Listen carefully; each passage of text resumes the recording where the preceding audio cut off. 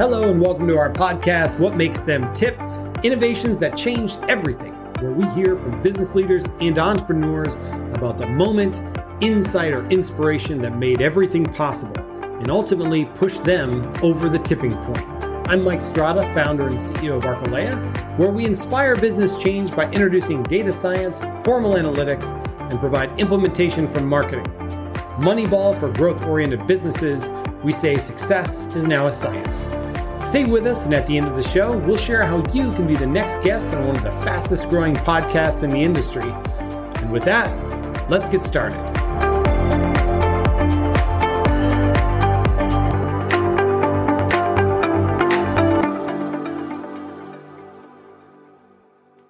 Hello, and once again, welcome to What Makes Them Tip. I am Jeff Ford, and I am so glad you guys joined us again to learn from lots of experts in the field and how they have innovated in their business space and changed everything. And today we have the pleasure of talking to the founder of a company named Spiralyze. He's going to tell us all about it, and his name is Gajan Retnasaba. Welcome, Gajan.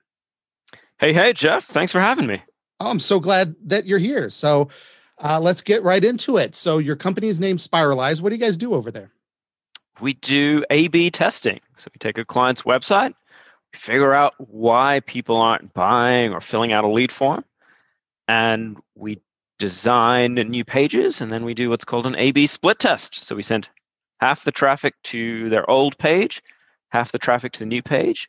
We measure which one does better. We keep the winner, kill the loser, and we do it all over again. Right. And that's so A/B testing is so important too. And I work at a company that does a lot of that as well. Yeah. I mean, it's not what we do, but we have to do that with, our websites. And I do video production, and we'll sometimes put up different cover images to see which ones people are clicking on. Tell us, obviously I understand therefore how important that is because I actually work. Tell other people, why is that so important? So in the world of online, there are really two big levers you can pull, right? One is traffic, get more people to your site. Mm-hmm. And for the last, 20, 30 years, that's what everyone's focused on, SEO, pay-per-click. The other level there is once they're on the site, can you persuade more of those people to take action and buy or fill out a lead form? And your success is the product of those two things. So if you can get 50% more people on your site to buy something, well, profits, since you've already paid for that traffic, all that revenue is pure profit and hits the bottom line. The other really powerful thing is those two things work together. If you are able to convert 50% more of those people to buy something, well, now you can afford to invest more in traffic. You can invest more in SEO, more in pay-per-click. And so those two things kind of work beautifully together. Mm-hmm. We find... Yeah, if a company can increase its conversion rate 10%, it can usually increase enterprise value, the value of the company, 30%, right? Yeah. There's a big multiplier on conversion rates. Yeah, and that's the real trick, right? You can get them to come to your website, but then it's kind of like, is that shiny red button the reason that they're doing it? Or is it this image or the type of imagery we're using on the site? Is it because we have structured our menus in a certain way, and you guys can help people figure out how that works, right? Absolutely. All right. So tell me, what are some examples of situations where maybe you found, an example One great example. Yeah. So we had a client that had a SaaS product a couple of years ago, and we talked to people that we always were very interested in, people on the bubble, someone that nearly purchased but didn't. So we talked to a bunch of these people on the bubble, and about 10% of them said the weirdest thing. They said, the reason we're not buying is because we're not sure if it works on a Mac. And we're like, what? And this is very strange because it's a SaaS product. It works in the browser. Of course, it works on a Mac. It works on a Mac. It works on a PC. It works on Linux. It works on everything. It has a browser. And we told this to the client, and everyone thought this was hilarious. client engineer, so it was hilarious. And so this led to a test. We put like a little logo on the product, said works on a Mac, works on a PC, had the little Apple logo. And sure enough, we ran the test. Conversion rate went up, 10, 15%. And this is the kind of thing that you can uncover through conversion testing that no amount of thinking about the problem would solve, right? I gotcha. It's the kind of thing you and I would never guess. Mainly, we're too close to the product. Sure. On some level, the thing that customers wanted didn't even make sense. But if you delve into it and you ask them why they're not buying, and you design a test around it, you have this awesome opportunity to massively increase the amount of sales on your site and the value of your company. That's a great example. Yeah. Because just like you said, like there's stuff you and I would just take for granted because we're in it all the time. We're working on that. And so, and then it's just the simplest little thing might be the key to converting a click into a purchase versus just a browse. Yeah. And it's funny, you once you do this for a living, you kind of see these things everywhere. I was talking to someone recently about, there's this COVID vaccine that they're starting to give out, and they're giving it out to healthcare workers where I live here in Atlanta. Mm-hmm. And there's a bunch of controversy because some healthcare workers don't want it. And so immediately a lot of us leap to conclusions. Well, I was recently talking to some folks I know who are healthcare workers and declined to get the vaccine. And I was like, oh, what's going on? Why don't you want it? And you hear interesting things. One of them said, well, I know if you've already had COVID and you get the vaccine, there's a chance you could be sick for a day or two, right? Oh, well, why is that a big deal? Well, I'm maxed out of PTO. And I'm scared if I take PTO now, I could lose my job. And so that's a very different concern. Sure. Another concern I heard from someone was, I don't know how much it costs. I said, well, how much does it cost? I don't know. They're like, oh, I'm embarrassed to ask. I don't want to, right? You don't want somebody to know that that's the reason. Yeah, right. Right. And so if you think about that from a CRO lens, there are actually things you can do something about, right? So if you really try and find out why people don't buy, like we take for granted that 99% of people on our website won't buy anything. But if that happened in any other context, that's not normal. If you went into Walmart and 99% of the people that walked into a Walmart walked out without anything, you wouldn't think that's normal. And you'd stop if you're the manager, you'd stop to ask those people. Sure. And for whatever reason, we're discovering that lesson online, right? If someone's come to your site, chances are they're fundamentally interested. It's pretty rare for someone to go to, say, a SaaS software company's website. They're not fundamentally interested in the product. And for 99% of those people to leave, it's likely something's going on. We need to ask them and then try and do something about it. Well, one of the things that we try to do on this show is kind of hear your story, right? Your journey, how you got here, how you innovated. I do know just from looking at your LinkedIn that you graduated Harvard Law School. Is that correct? Yeah. And so why are you doing this? After Harvard Law School, I was the world's largest seller of electronic dog fences. Now, I know you didn't expect such impressive company on your podcast, but when I was doing this, and by the way, my mom asked the same question. She's like, why did I pay for Harvard Law School? Oh, man. Have you sell pet accessories on the internet? When I was doing this, I discovered that small changes on the website could have massive changes downstream. So one great example is if we could get someone to call in, we would close that sale 1 in 2 times, right? Where if someone was on the website, we'd close that sale 1 in 40 times. So how do you get people to call in? We had this amazing team, the Rio Huss brothers, and they knew everything there was to know. And if someone called in, they knew they were in good hands, and they would buy, 50% of the time. And so we tried everything. we tried explaining what experts we were and how helpful we were and free help, And then we had this one experiment which just worked like crazy. We took a photo of someone's dad, and they looked older, and I think they were an engineer. They kind of had that look, and we put their face in the top right of the site, and underneath it was something like "Call Rob," "Call Stu," and people called, and they wanted to talk to Stu.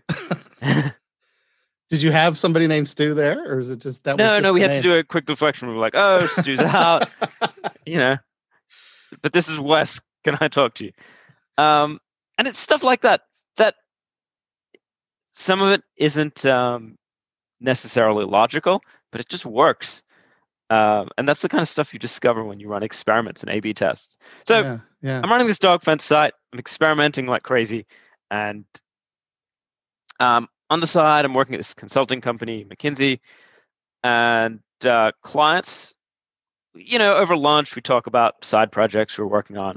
Talk about my impressive dog fence career, and this testing thing's really interesting. Can you do this for us? And so eventually, my boss and I left, and we started doing this full time. And Spiralyze was born out of that. That's really cool. That's funny. Yeah. So is Stu still employed at Spiralyze? Do you have a Stu? I suspect the business is long dead, but I suspect the website's still up. And no, it's not. Okay. But Stu is a long-serving member of the Spiralyze family, and it's a trick that we still use. That's great. Yeah, it kind of represents that idea, right? The Stu kind of represents the idea that everything we were trying to say about you're going to talk to an expert. It's going to be someone here in the United States. Sure. They're going to solve all your problems. It's going to be super casual. That's why Stu worked better than Stuart. And so it worked. That's great. Somebody's going to benefit from that information that you just shared, I think. But tell us a little bit about that journey then. Once you guys started, how did you, what did you need to do to kind of innovate and kind of set yourself apart in that space? I think we did a bunch of interesting things we can talk about. I think you also can't undersell how valuable it is to clients just to do one thing well. I think a lot of the innovation came around just executional excellence, right? Just being a trusted partner, getting basics right, and doing it really well.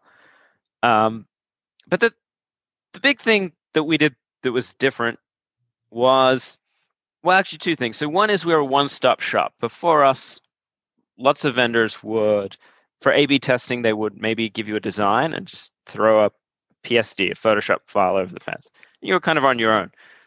What we realized, even working with really, really big companies, is they didn't have enough bandwidth to do a lot of testing, right? Because to test, you need a bunch of people. You need a designer, a developer, QA, an analyst, a project manager to organize all those people, plus a conversion person. And even really big companies just didn't have a bunch of spare designers and developers laying around that they could use on testing. So we dropped in place with clients what we call pods. And a pod has kind of all those people in it, and essentially does everything for the client. So the client can have a much more strategic role and focus much more on, hey, we can meet with them for a few minutes each week and say, hey, your tests were really excited. They can help us prioritize them. And then we're off to the races. So kind of bundling everything, being one-stop shop was huge. And when we say everything from the people to the software to the data, the second really interesting thing is we priced based on performance. So it's really risky to a client to spend, say, $100,000 on this project where the payoff's uncertain. Because even if the payoff could be in the millions or hundreds of millions, what if there's nothing, right? It's professionally humiliating. It it could be a significant portion of your budget. And so we offered clients this performance model where the client had to pay nothing up front, and they'd only pay if we hit the numbers we promised them. So clients really liked that. I think it signaled a ton of confidence, and it placed the risk on us rather than on the clients. And it makes sense. As the professionals, we're better able to handle that risk, and assess the risk than the client. And so that was a huge thing for us. That is huge. I mean, especially when, if you go in knowing that the price is based on it actually succeeding, right? Someone's a lot more likely to take a chance, take a shot. Yeah, it's like selling a dollar bill for a quarter, right? That's We can often sidestep budgetary constraints, right? If I'll sell you a dollar bill for a quarter, what's your budget? It's like, well, how many dollar bills do you have, buddy? Yeah. Right. So tell me about the process then. If I came to you and wanted you to take a look at my website, and I'm trying to get people to, well, I do video production and things like that. I've got this video, and my traffic says only about a small percentage of the people who actually watch the video. I want to change that. What would you do to help me out? How would we get that started? I think the first thing we'd say to clients, what does victory look like? So what is the thing you want? Is it, do you want more people to watch the video, or do you want more people to call in or fill out an email form? Or do you even want to think further down the line? Is it what you really want certain people to fill out that form, or someone to book an engagement, or someone to put down a deposit? Gotcha. Conversion optimization or A/B testing is really good at getting you more of something, but you got to be really careful about what you specify about your. It's like the genie in Aladdin. You got to be really careful about what you optimize for. You could, for example, optimize to get a bunch more form fills, but maybe that's not what you want, right? Maybe it's booked engagements. You don't want a bunch of people filling out the form that aren't, say, qualified, that will fundamentally never buy from you. I gotcha. So we'd spend some time just figuring out, like, what does victory look like? What do you want more of? And then what's the metric that really tightly measures that thing? So let me know, like, what do you want more of on your site? I don't actually have one on my personal site, I mean, let's say it's watching the video. Let's say watching the video. Okay. People who have actually heard the pitch are more likely to do the next thing. Let's say. So the next stage, let's say success is more people watching this video. Again, we want more details, like how much do we want them to watch? But let's say more people watching the video to get all the way through. Yeah. So we then want to figure out, of the people that come to the site, we're really interested in people on the bubble, someone that nearly watched the video but didn't, or started watching the video but didn't finish. And we want to kind of obsessively stalk those people and get in their head and understand why they didn't start the video or why they didn't finish the video. And a bunch of techniques. I think the best is just to talk to them, human to human, and interview them and just ask them a simple question like, "Hey, I noticed you came to the site and you didn't watch this video. How come?" What do you think they'd tell us? Oh, I don't know. That's a good question. I said I'm not actually. This is hypothetical, so I'm not sure. So maybe they tell us, "I have no idea how long the video is." Right? Okay. Or, and one we hear with videos all the time is, "I'm at work. Yeah. If I play the video, noise comes out, and everyone will look at me, and I'll be ostracized, never have friends again." So, let's say that's the objection. We then say, okay, how do we design some tests that deal with that objection?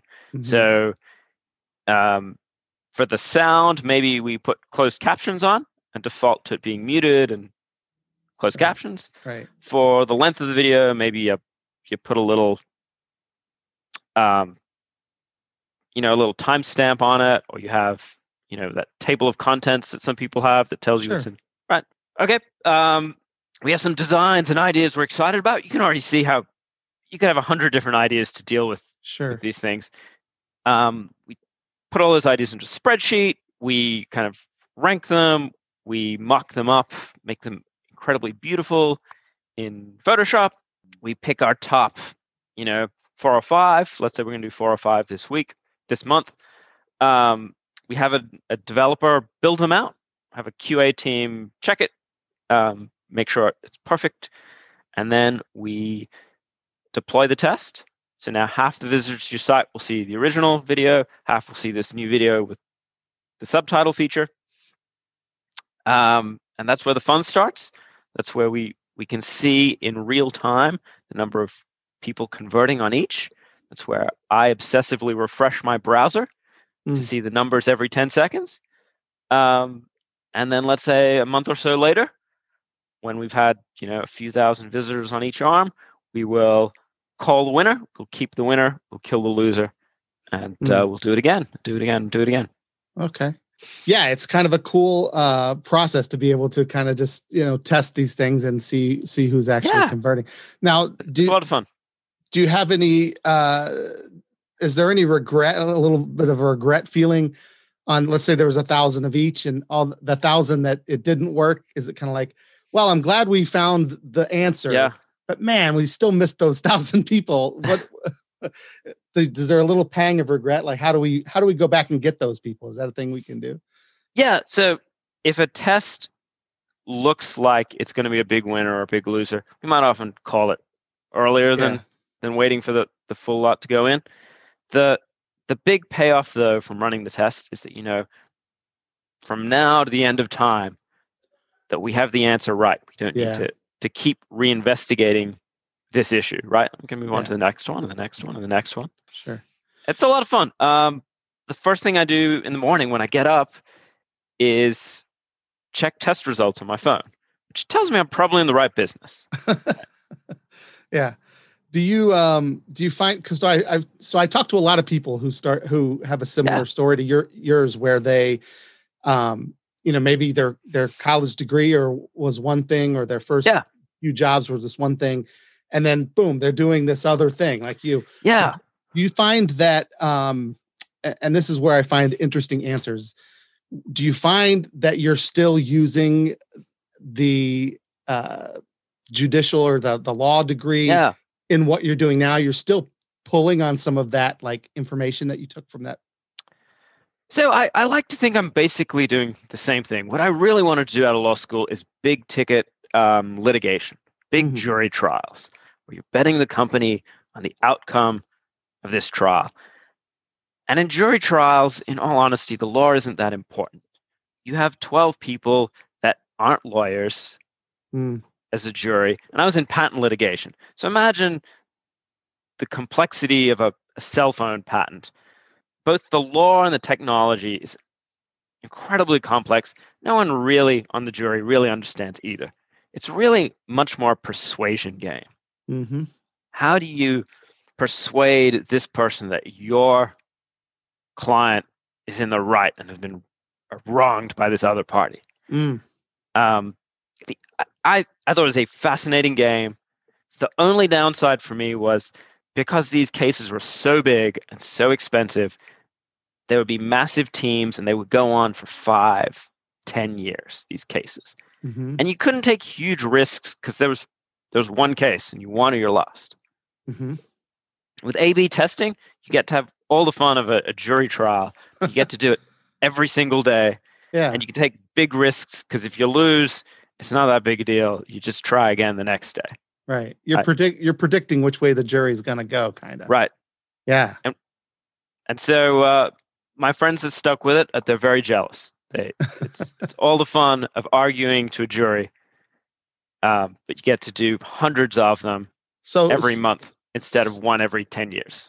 Wow, that's great. And that's what I love to hear. Like, people say that all the time. They're like, yeah, I took a massive detour, but guess what? I'm still using that now. And maybe your mom, you'll have to send her this podcast, this episode, and she'll know that it's still going, that degree didn't go to waste. You're using it every day instead of just, once or twice a year. Right. She'd be unimpressed. She still reminds me that it's not too late to go to medical school like your sister.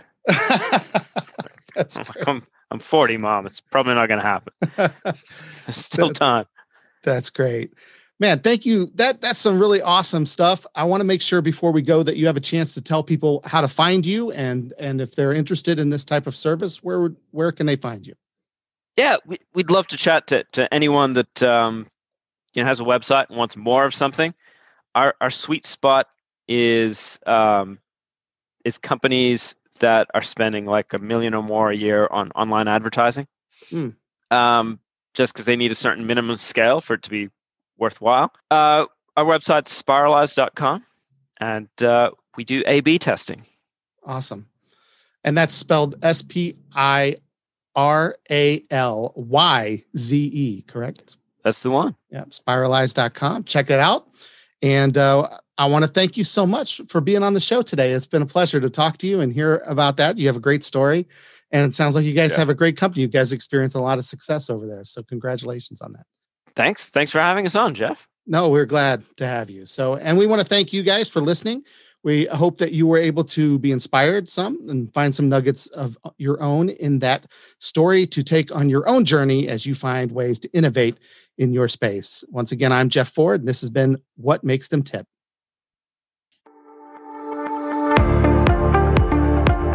Thank you for listening to our show, What Makes Them Tip, innovations that changed everything. If you're an entrepreneurial leader and you'd like to share the inspiration that changed everything in your business or venture, please visit archelaia.com/guest. And a small request, if you've liked this interview, please help us out by sharing this episode with a friend or on social with the hashtag Archelaia. You can also help us out right now by providing a review in your podcast player, and a thumbs up or rating review would help a ton. We promise to read every word, and it helps us improve a little bit each day.